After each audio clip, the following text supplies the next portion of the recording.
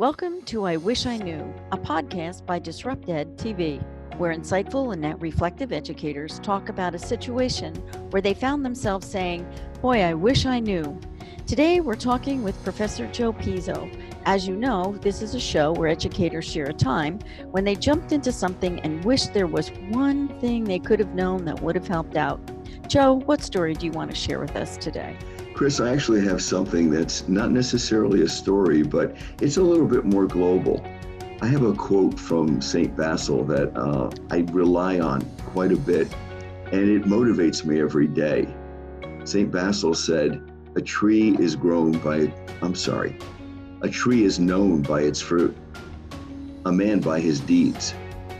A good deed is never lost. He who sows courtesy reaps friendship, and he who plants kindness gathers love.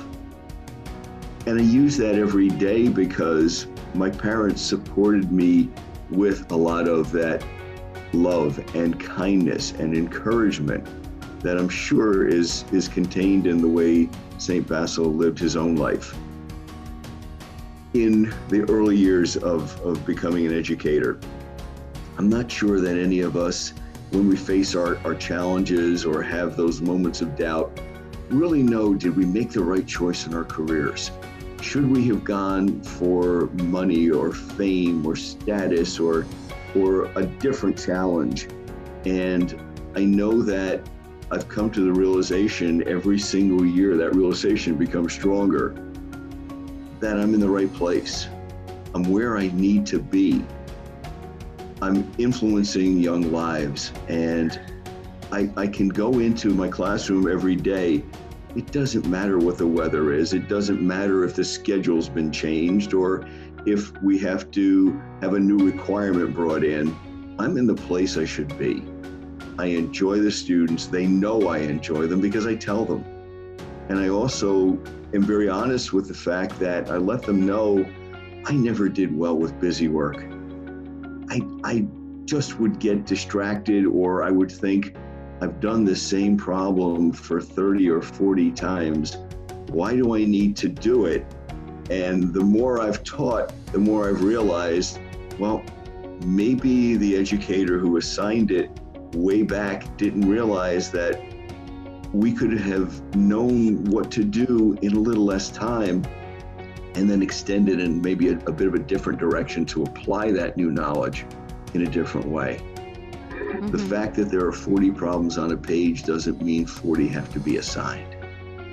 Right. It's interesting that education has come so far, at least in many classrooms, it has come that far. And I think that's a refreshing thing. I don't know about you, but I was not one of those kids who liked to just sit down and do my work. I was always done early. I was always the nudge in the back of the class. And it would have not been nice to have someone to tell me to do something besides sit down and be quiet. So I can see that that's certainly not your mantra. And I know you've been teaching. Is this your 45th year? Yes, I started my 45th year just recently. And what grade are you teaching? I teach 7th grade. That's an awesome age. I agree. Usually when I tell people I teach 7th grade, especially if they're not educators, but a lot of times even if they are, they get a little bit of an expression on their face, or a puzzled expression. I get pats on the shoulder. I get reassurances that this must really be something that you enjoy, because I could never do that. And I just smile and say, I'm in the place I'm supposed to be. I always found 7th graders to be open for whatever challenge you want to give them. They were always energetic and up to whatever it was. And I'm guessing you find the same thing.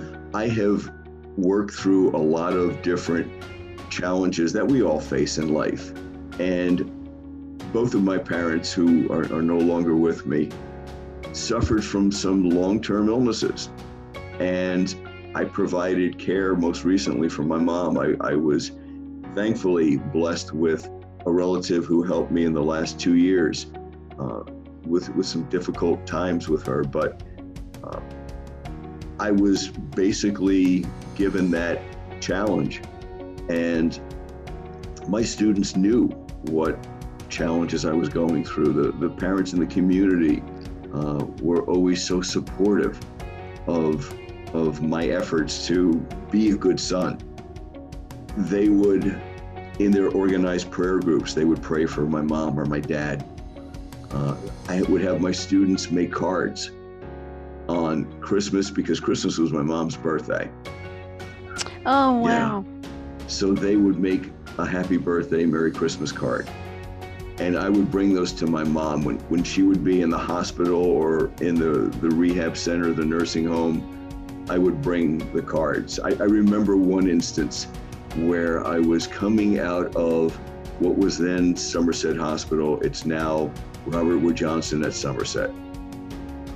And my students had gotten, and of course there's always one student who organizes these things. Mm-hmm. They had gotten the huge poster board and designed the card and had every single 7th grader sign the card.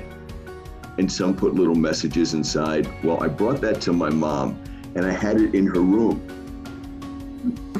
She was getting ready in, I think, a day or two to leave the hospital. So I went up and I grabbed the card. She said, take the card home now because we'll have too much to carry tomorrow. I said, okay. You sure you don't want to keep it here? He says, no. It'll be easier for you just to take it home. I said, all right, I'll do that. And I got into the elevator to ride down to the first floor. And I remember there was a nurse getting in with me.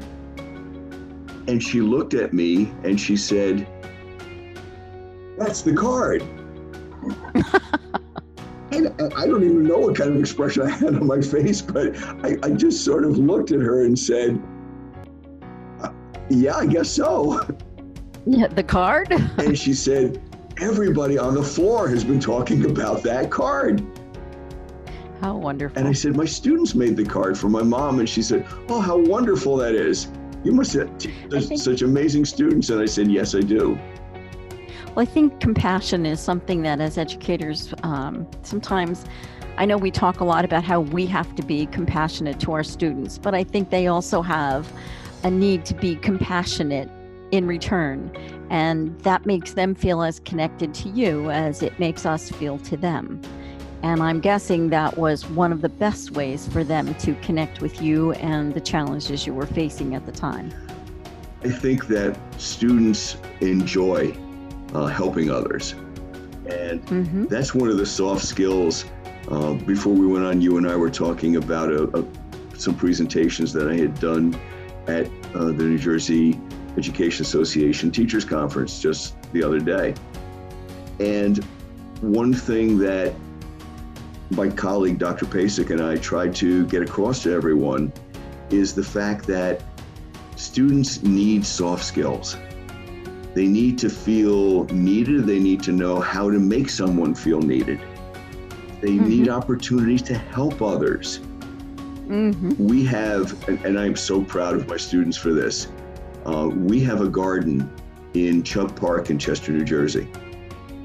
And that garden is a memorial garden for Port Authority Patrolman Greg John Froner. Mr. Froner had 3 children come to our school and through our system. He was saving lives on 9/11. And on one trip back in, he didn't make it out. And so soon after that, we had done some readings. We read a story called Zebra by Adam Martin Zebrin. And Zebra is a young man who loved to run, but one day he was hit by a car and it injured him and he couldn't run. He was put into a special class where students who were having some readjustment problems could readjust. One day when he was outside in the summer, he saw a gentleman digging around in the garbage and he wondered, why is he doing that? And the man came over and asked him if he knew anything about the school. And he said, yeah, he goes there. And he was asked, well, I'm looking to teach a summer course in art. with whom should I speak? And Zebra tells him, well, the principal is in charge, but you probably want to speak to the vice principal because she's a lot nicer and you may get a better response. It's very mature. So he goes over and he gets the job of teaching found art to these youngsters. He invites Zebra to come in. He says, well, I don't know. He says, well, let's think about it. Well, Zebra does sign up for the course. And the gentleman teaching the course is a one-armed artist. And they find out later on that he lost part of his arm in Vietnam. And his best friend was a helicopter pilot who was killed. Now, that gentleman's name is on the wall, the victim's wall for the Vietnam war conflict, whatever we'd like to call it. And so every year, this teacher goes down and places a project from a student who has those same qualities and has inspired him the same way that his best friend had inspired him when they were both in the services together. Zebra's project is the one that gets chosen. And a letter is written back to Zebra. And when he comes in after the summer, he's excited to be back in school, but his assistant principal is even more excited. She wants him to read the letter, and he reads it, and that story is explained to him. And I said to my students, you see how students can make a difference in someone's life, how they can be the motivating forces in someone's life, and how outreach is so powerful. That's a lesson every one of us should have and every one of us can learn. And the students agreed. I said, we have Mr. Frohner in the community, and he's one of our heroes. And who are some of the other heroes?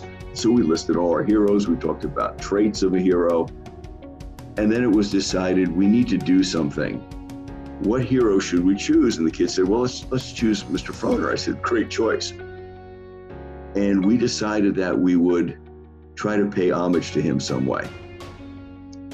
We thought about making a garden at the school, but then one of the kids suggested, well, why don't we go to Chuck Park?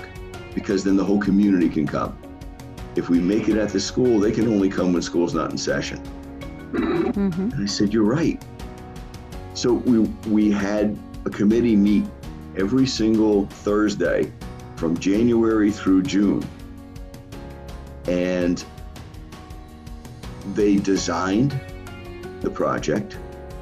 They reached out and found a landscaper who agreed that he would donate all of the funds and materials and whatever was needed. He would donate his own workers' time as well. Wow. We just needed to get the approval. One of our students sketched out the garden. We were able to go to a meeting of the council, get approved what we needed to have approved, and then off we went to help to create this garden. The students wanted to have the garden dedicated on Father's Day because Mr. Frohner is a dad. And we all thought that it was a nice idea, but I said to the kids, it's Father's Day and people may be traveling and they have a lot of commitments on Father's Day. So why don't we do it like the Saturday before? That might be a better choice. And the students said, yeah, we can do that, sure. So we helped Mr. Vichetti, who was the landscaper who donated his time and his men's time, to do some of the plantings and some of the arranging of the flowers and the shrubs. But the garden still stands today. It's a beautiful garden. It has benches that were donated, hand-laid sidewalk, flowers and shrubs. It has a flagpole with a flag and a light. Nice. And we had our big dedication ceremony with the bagpipe group from the Port Authority. They have a group of bagpipers, and they began and ended our dedication ceremony. Joe, that sounds like a great opportunity. Well, I guess my question is, what are the takeaways you would like our listeners to take from that? Students need a chance. They need an opportunity. If you put the right opportunities in front of them and you get their input, they can create miracles. During that project, something I can tell you that will go right to your question.